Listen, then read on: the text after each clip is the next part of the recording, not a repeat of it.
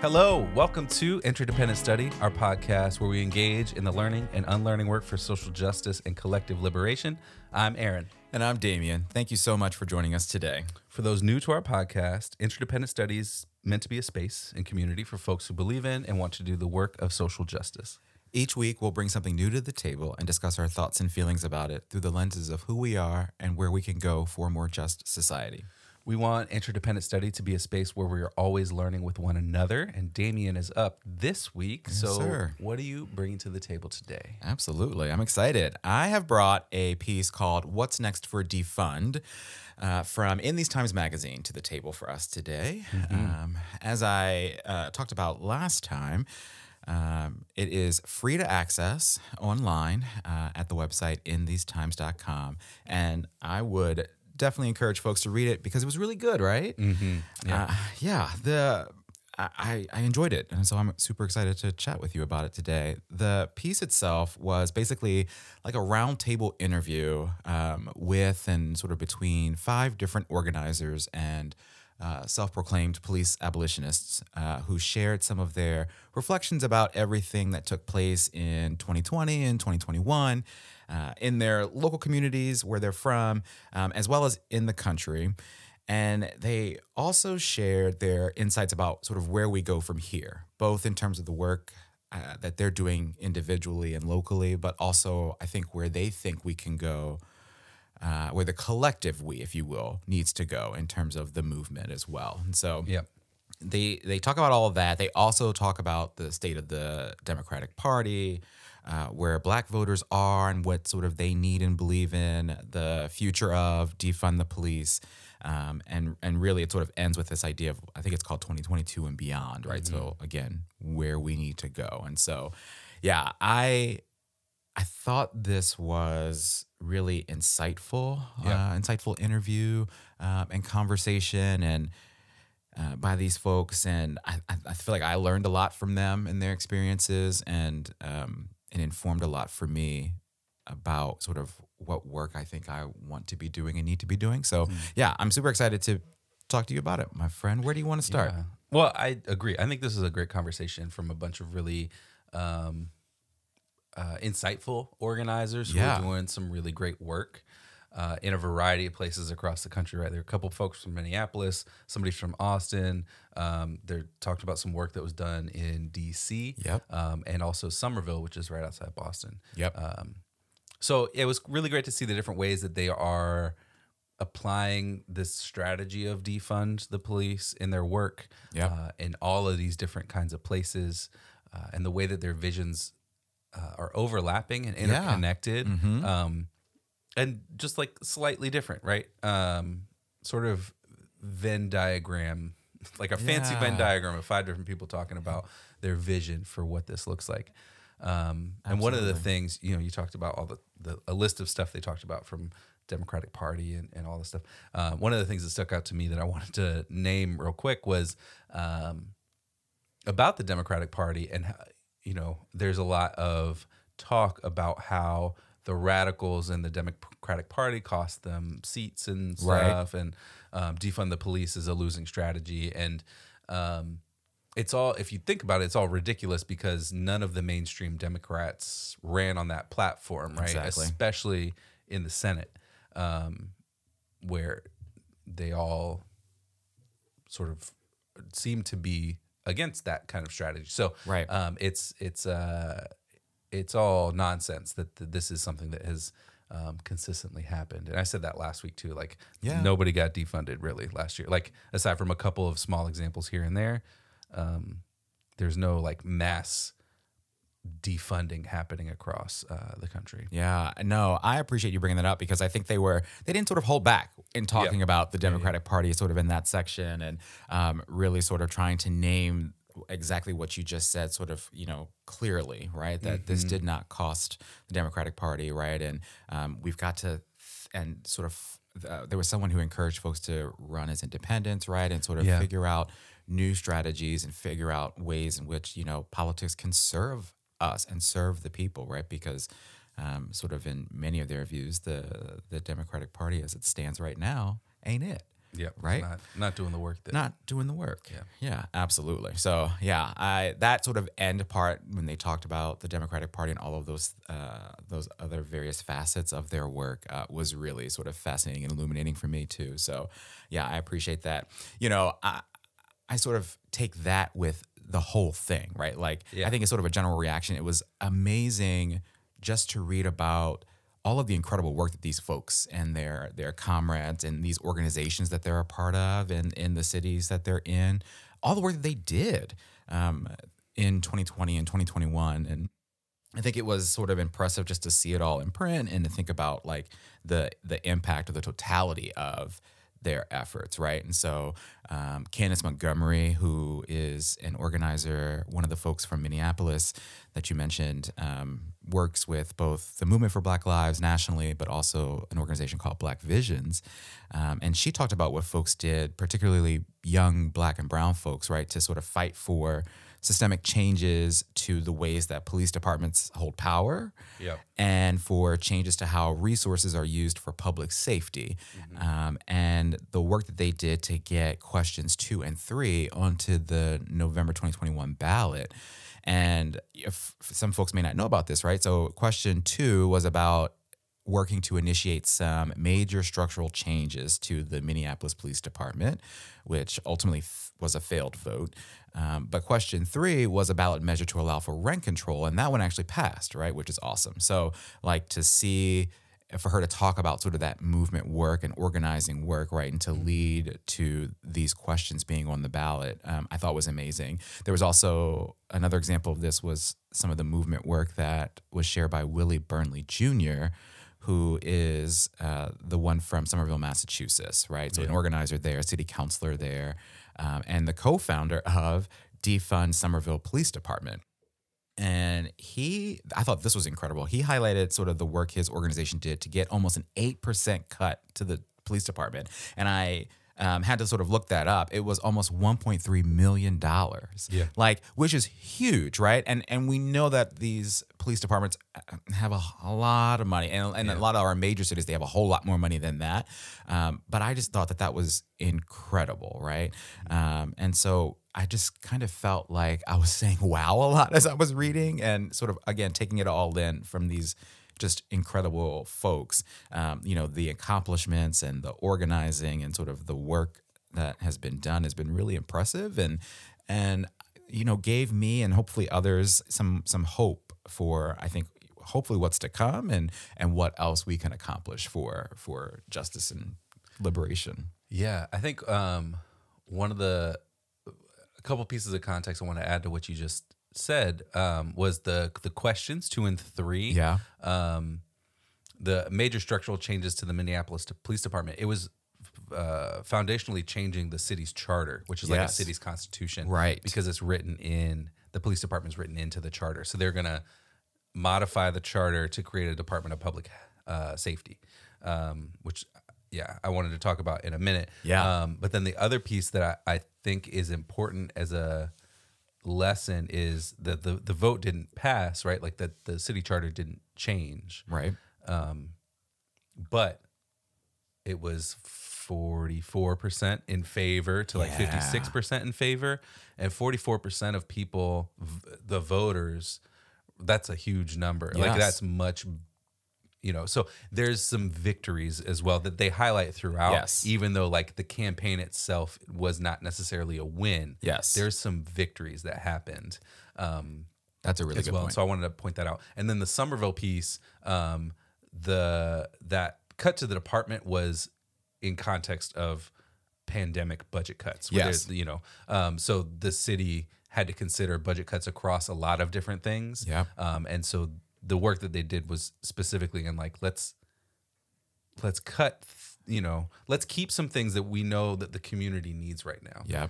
In terms of, so there were going to be bigger cuts in other places and that shifted. Yeah. I believe housing was one of them, right? Yeah. Like, housing and, healthcare and something else. So it was like the public services piece, which, fits a pattern of the last few decades of cutting those public services in favor of police funding. Yes. And so that was sort of the context for that too. That I thought was just I wanted to add in there. I appreciate that. So talking about question 2, one of the pieces that stuck out to me from Candace Montgomery was when she was reflecting on that campaign for that Department of Public Safety. People were basically all about the broader concept of public safety, and thinking about public safety more holistically, and what they were weary of, because it's hard to see what this means. Right? Is just firing all the police officers tomorrow. And we've talked about that before here on the show. Is like abolition isn't that at all, right? So and that wasn't going to be part of this plan anyway. There were always going to be, in this new Department of Public Safety, some police officers. So it was going to be recreated, essentially re-envisioned around sort of public health and public safety. With a small amount of police to respond to things, whatever that might have been. So it wasn't, turn around and abolish the police tomorrow, right? In terms of that city charter. But I think that's an important lesson through all this, is people seem, sort of ready to discuss ideas around, like, what does public safety actually mean? Right. And so that's an entry point into how do we get to that place. And again, I'll point to that. I don't remember the numbers, but it's like 44% of people voted in 40 favor. Something. So I want to say it was 44, 56, something like that. 44, that sounds right. Yeah. It's in that ballpark. That's a lot of people who are in favor. Yes. And so that's something to also see as a victory. It might have even been more than that. Maybe it was 46. Yeah. I appreciate sort of what you just said and the context that you shared earlier too, right? Because when we think about abolition, right, it is that piece that it isn't going to happen overnight. And they talked about, I think it was Candace talked about it, and even maybe it was Willie Burnley later when they talked about sort of taking a sort of a huge space, right? And they were going to put a fire department in there, some police in there, but then also, mental health workers, right? And folks who can respond to crises, right? And so don't just take all this money and create this sort of compound of a police department. That's not what we want when we're thinking about, reimagining public safety and what that is. And so I absolutely appreciate that. And the fact that, there's progress here in terms of sort of people's willingness to hear the idea out, and consider it as something that could work in their communities. So I appreciated that. And Candace, all the things that she had to say were phenomenal. I want to talk even more about her. I think, she talked also about the idea of opposition, sort of like what the notion of what it looks like and how it functions to sort of derail efforts for abolition, right? And so she talked about how their opposition made the conversation about abolition or not, like, that's it, right? You have abolition or you don't. And so it's that binary. It's that binary, right? And so, and she acknowledged that created or stoked fear in people who maybe weren't ready to hear it or weren't ready for it or didn't fully understand abolition, right? And so it sort of shuts you off. And that's human nature, right? Like to sort of, they're playing into that fear that people have.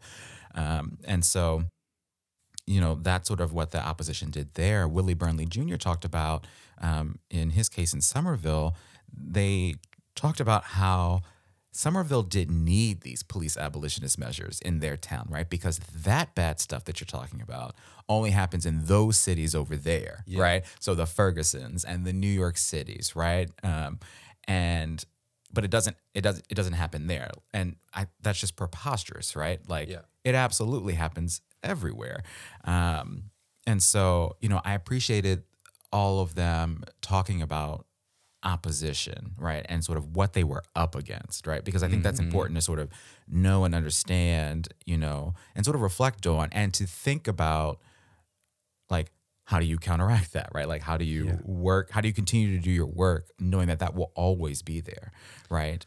Yeah. How do you adjust your strategy to acknowledge, like, what it's almost to, like, acknowledge what the opposition's going to exploit. Yes. in terms of what you're working toward. Yeah. So that you can sort of strengthen that or find, a way to work with that exploitation. Yeah, it's sort of like knowing their playbook, right? Absolutely. So I love that, and I think it was Robin Wansley Werloba, who is a city councilor in Minneapolis. I think she took it a step further.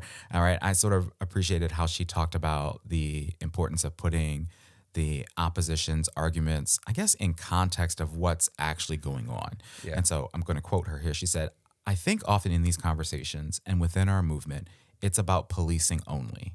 And that's also how the opposition tries to frame it. But actually, under a capitalist society, policing is only one piece. My city council campaign put question 2 within a socialist analysis. We have to correct the conditions under racial capitalism that cause a power imbalance and an inequality that policing ends up reinforcing. We have to make mass investments in our public infrastructure, which we know actually addresses crime by stabilizing people's lives and their communities." Right? Yeah. Like, if we had an air horn, it would be going off right now. Like, that's it. I think that's spot on. Yeah. Right? And it sort of made me think about some of the conversations we've had here, right? About this idea of the conditions that exist in people's lives and around them that lead them to where they are, and prevent them from being able to thrive, right? And certainly this idea of how important it is to reimagine what public safety is and what it means to get us all and keep us all safe. Yeah. Yeah, I think Robin was spot on there, as you said, right? And I think one of the other things that I really admired about her campaign that she shared for city councilor in Minneapolis is they created zines. Yes. Sort of just little public education pamphlets, really, right? That they handed out that could be created, or of what could be created, right, with the Department of Public Safety, because Robin's campaign was in favor of question 2 and campaigning on that as a piece of the platform, and so it was, well, what does it mean that Robin supports all these things? What's the reality? Yes. On the other side of that, and it was a way to counter the narrative of the opposition, right? About what these things mean. Yep. And in my mind, it directly counters that fear narrative that they put out, the sort of boogeyman. Yeah. It's either this or this. Right. So I wonder what, that political education kind of looks like more broadly. Like, how do we engage in these conversations a little bit more? And, connects to my last point about people being ready to discuss public safety. Yes. Right? So how do we sort of connect these things together to find some change, right? To find some work, to find some organizing, right? Because there's another piece about a ballot initiative in Austin about superfunding, like the police. Yes. That was put on, and folks didn't really want to do that. So, I think that folks might be more ready to discuss and engage in these conversations around public safety and, how much police are funded than mainstream Democrats want us to believe. Really.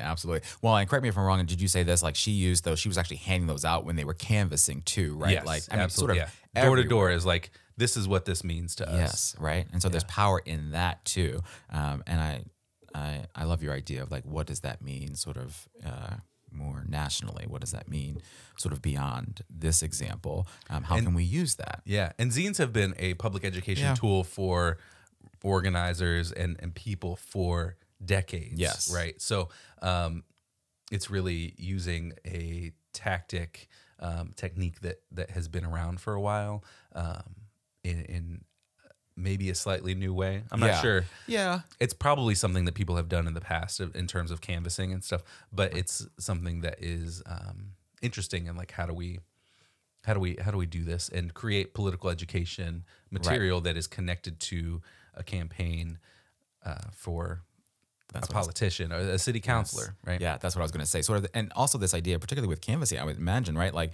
if I've knocked on your door, Aaron, and we're talking and we're having this conversation about this, right? I also leave you with this, right? Yeah. And so I'm talking about it. This is who I am, what I believe, and how we can reimagine public safety, right? Some of the stuff is here, and so when I'm gone, you have this piece to refer to as well, right? Yeah. And sort of remember it, and hopefully talk to your family about it, right? And so it's absolutely a powerful tool that. Yeah, I loved that piece as well. So another great person who was in this, right? Makia Green. She shared some lessons.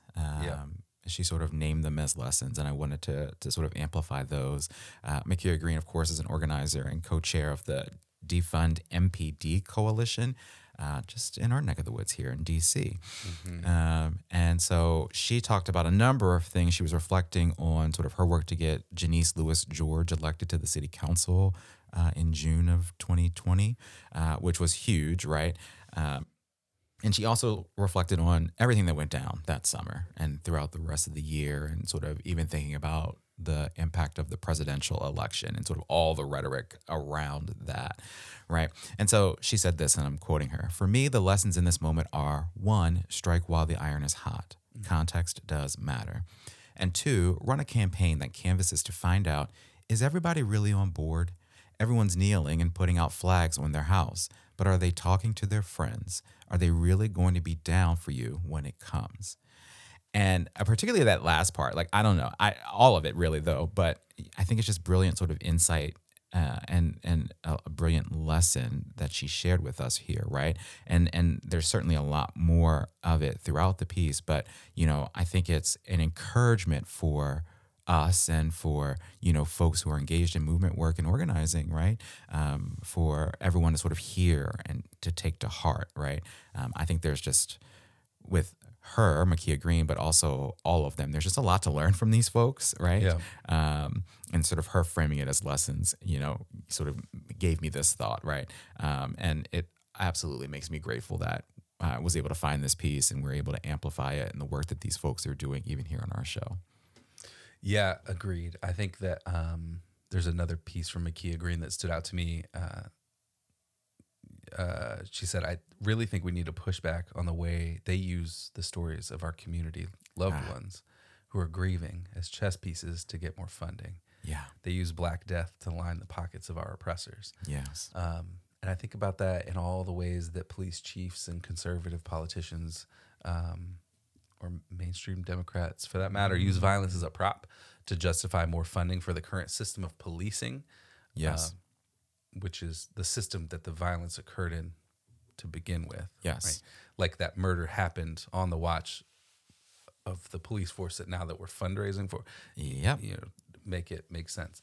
But we need to fund them with more taxpayer dollars to do more of the same. Yeah. So it's that was really a really sharp piece that stood out to me from this conversation too. Yeah. I mean, it's because it's fascinating. We've all seen it, right? We've all seen, you mentioned a police chief, right? We've seen the scene of them, after a murder, after some kind of state violence, right? Like stand out boldly and make that claim, right? In the days after that death and that violence has happened. And it's abhorrent to me.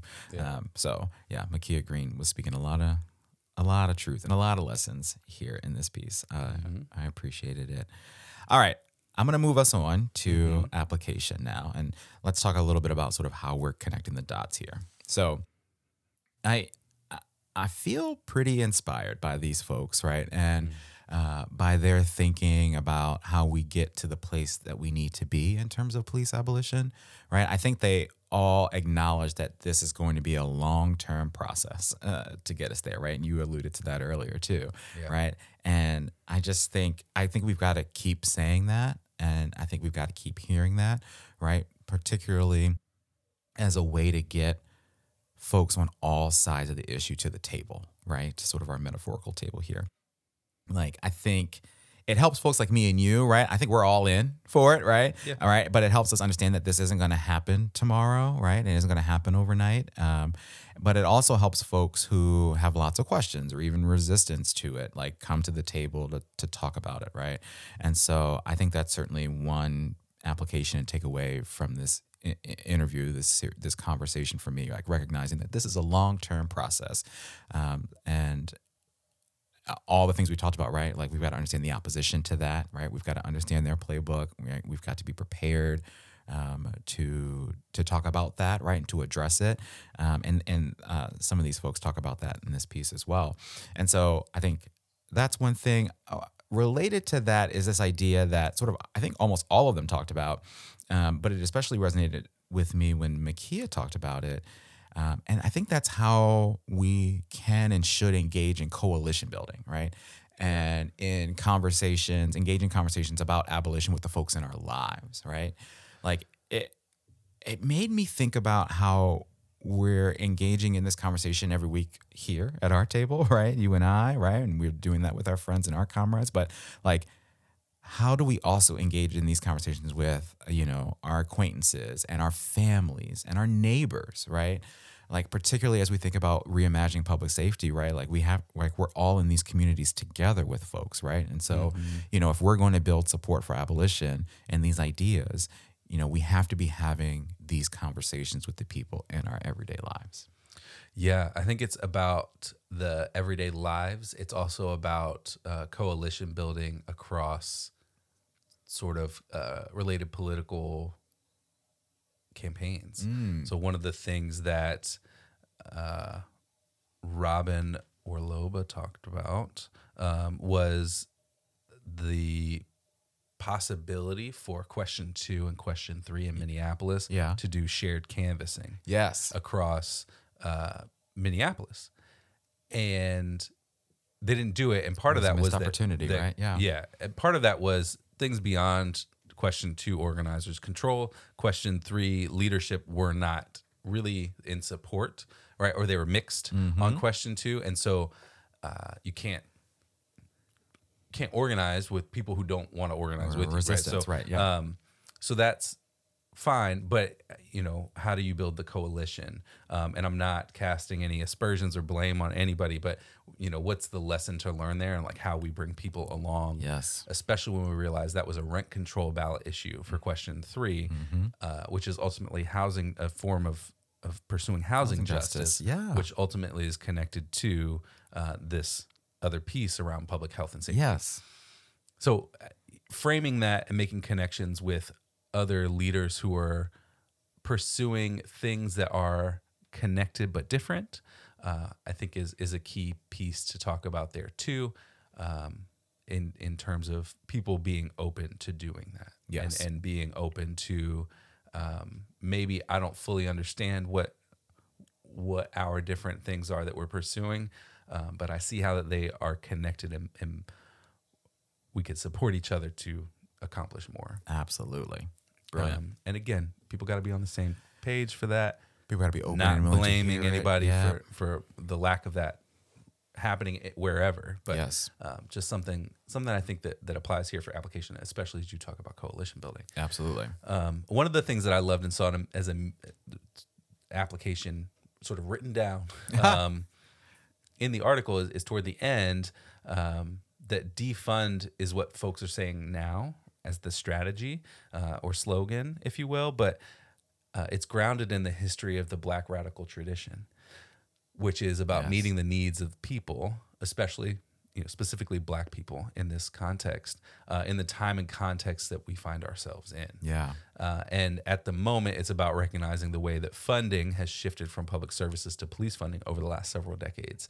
And so that piece of application, I think, was very apparent to me.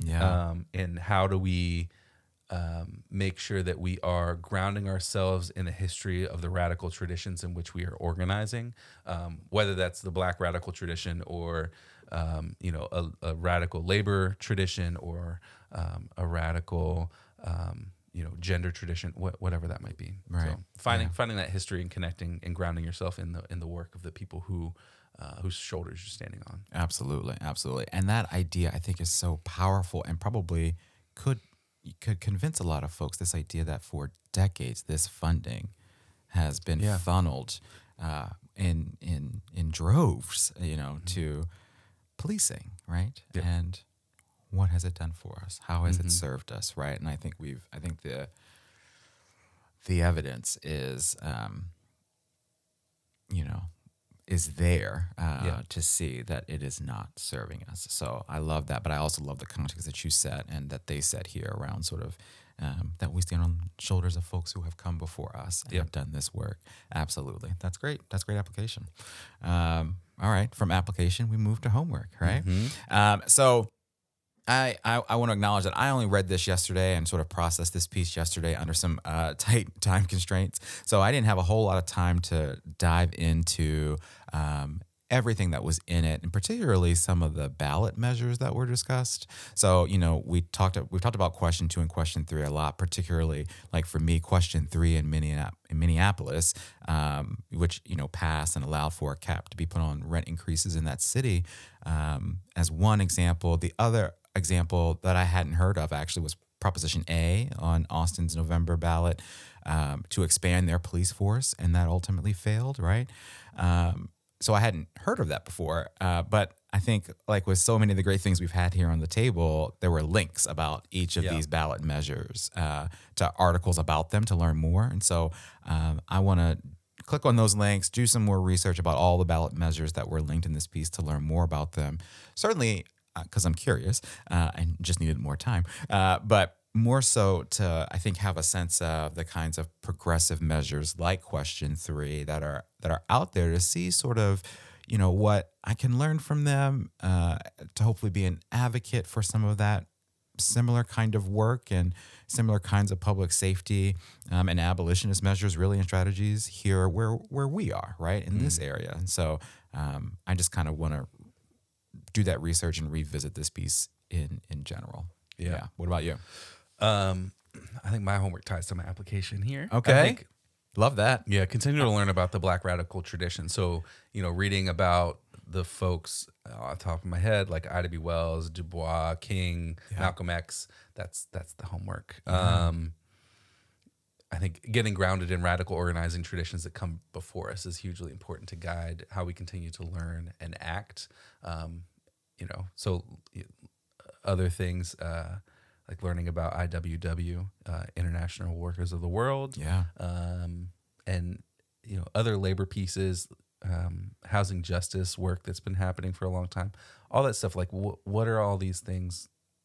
What are the traditions? Yes, and what's the work that people have done before, and how's that tied into the work that people are doing now? Absolutely, right? And we talked about lessons, right? So, what lessons can we take that can apply right now? Absolutely. And that actually makes me think of Asher Taylor's Remake the World, because we don't, that's one of the things that I believe she named that we don't do effectively, is pass on these organizing traditions to like new generations. Because sometimes there's a disconnect where like the work doesn't continue for a little bit, or it continues in smaller pockets of people then. And so movements ebb and flow. Right. And so you have a big group of people in one generation, and it's not as big the next generation. Right. And then it grows again. And there aren't as many people from the previous generation to tell the next generation. Right. So I think that's a piece of how do we, on the left, make sure that those traditions that are grounded in organizing are passed along and continued and shared. I love that. Absolutely. All right, my friend, you're up next week. So what are you bringing to the table in our next episode? I do not think we brought anything like this before. Okay. So it's a little bit different, maybe. Yeah. So what you got? Although at the same time, it's maybe not, because this was a panel discussion just in article form. So I'm going to bring a panel discussion in event form. Oh my goodness. I'm excited. From Haymarket Books, based on the recently published book, Abolition Feminism Now. The panel is moderated by Mariam Kaba. The one and only. And features authors of that book, Abolition Feminism Now, which was just published last week, the week before. Recently. Those authors are Angela Davis, Gina Dent, Erica Mainers, and Beth Ritchie. Yes. And so it should be a great discussion about feminism and how it's tied to abolition and the history of those interwoven political movements. And this is pulled from the event description. Amplifying the analysis and the theories of change generated from vibrant community-based organizing, abolition, feminism now, surfaces necessary historical genealogies, key internationalist learnings, and everyday practices to grow our collective and flourishing present and futures. So I'm bringing my application, I'm bringing my homework, and I'm bringing it right into next week with this event. Well, gold star for you. Thank you. Yeah, I just tied all those things together. Sure I was like doing it, like that it was all happening. I just realized as I read that, I was like, oh, yeah, I just talked about these things in a more generic way. Yeah. If this was a visual podcast, folks, you all could have seen the smile on his face. He's very proud of himself, and I'm proud of you. That was brilliant. Absolutely. I'm super excited for this. Aaron sent this to me a while back and registered us for it and said we're gonna watch this, and I'm stoked. So we got to get together. Maybe we can have a beer and we can watch this. Mm-hmm. And I think there's going to be so much to learn from the. I'm so excited. I'm glad you're bringing this to the table for us. Absolutely. Me too. Awesome. All right. So with that, we want to thank you for joining us today and for listening to Interdependent Study. You know what we want you to do, but in case you've forgotten, please follow, leave a rating and review, share our podcast with every single person you know in your life. All of them. All of them. Follow us on social media. Check us out on our YouTube page. Sign up for our email list to get notified about any new things we've got going on behind the scenes. There's lots of ways to connect with us, and we are so thankful to have you. Yes, thank you for listening. Remember, it's not about us, but it is about us. And we'll talk to you next week.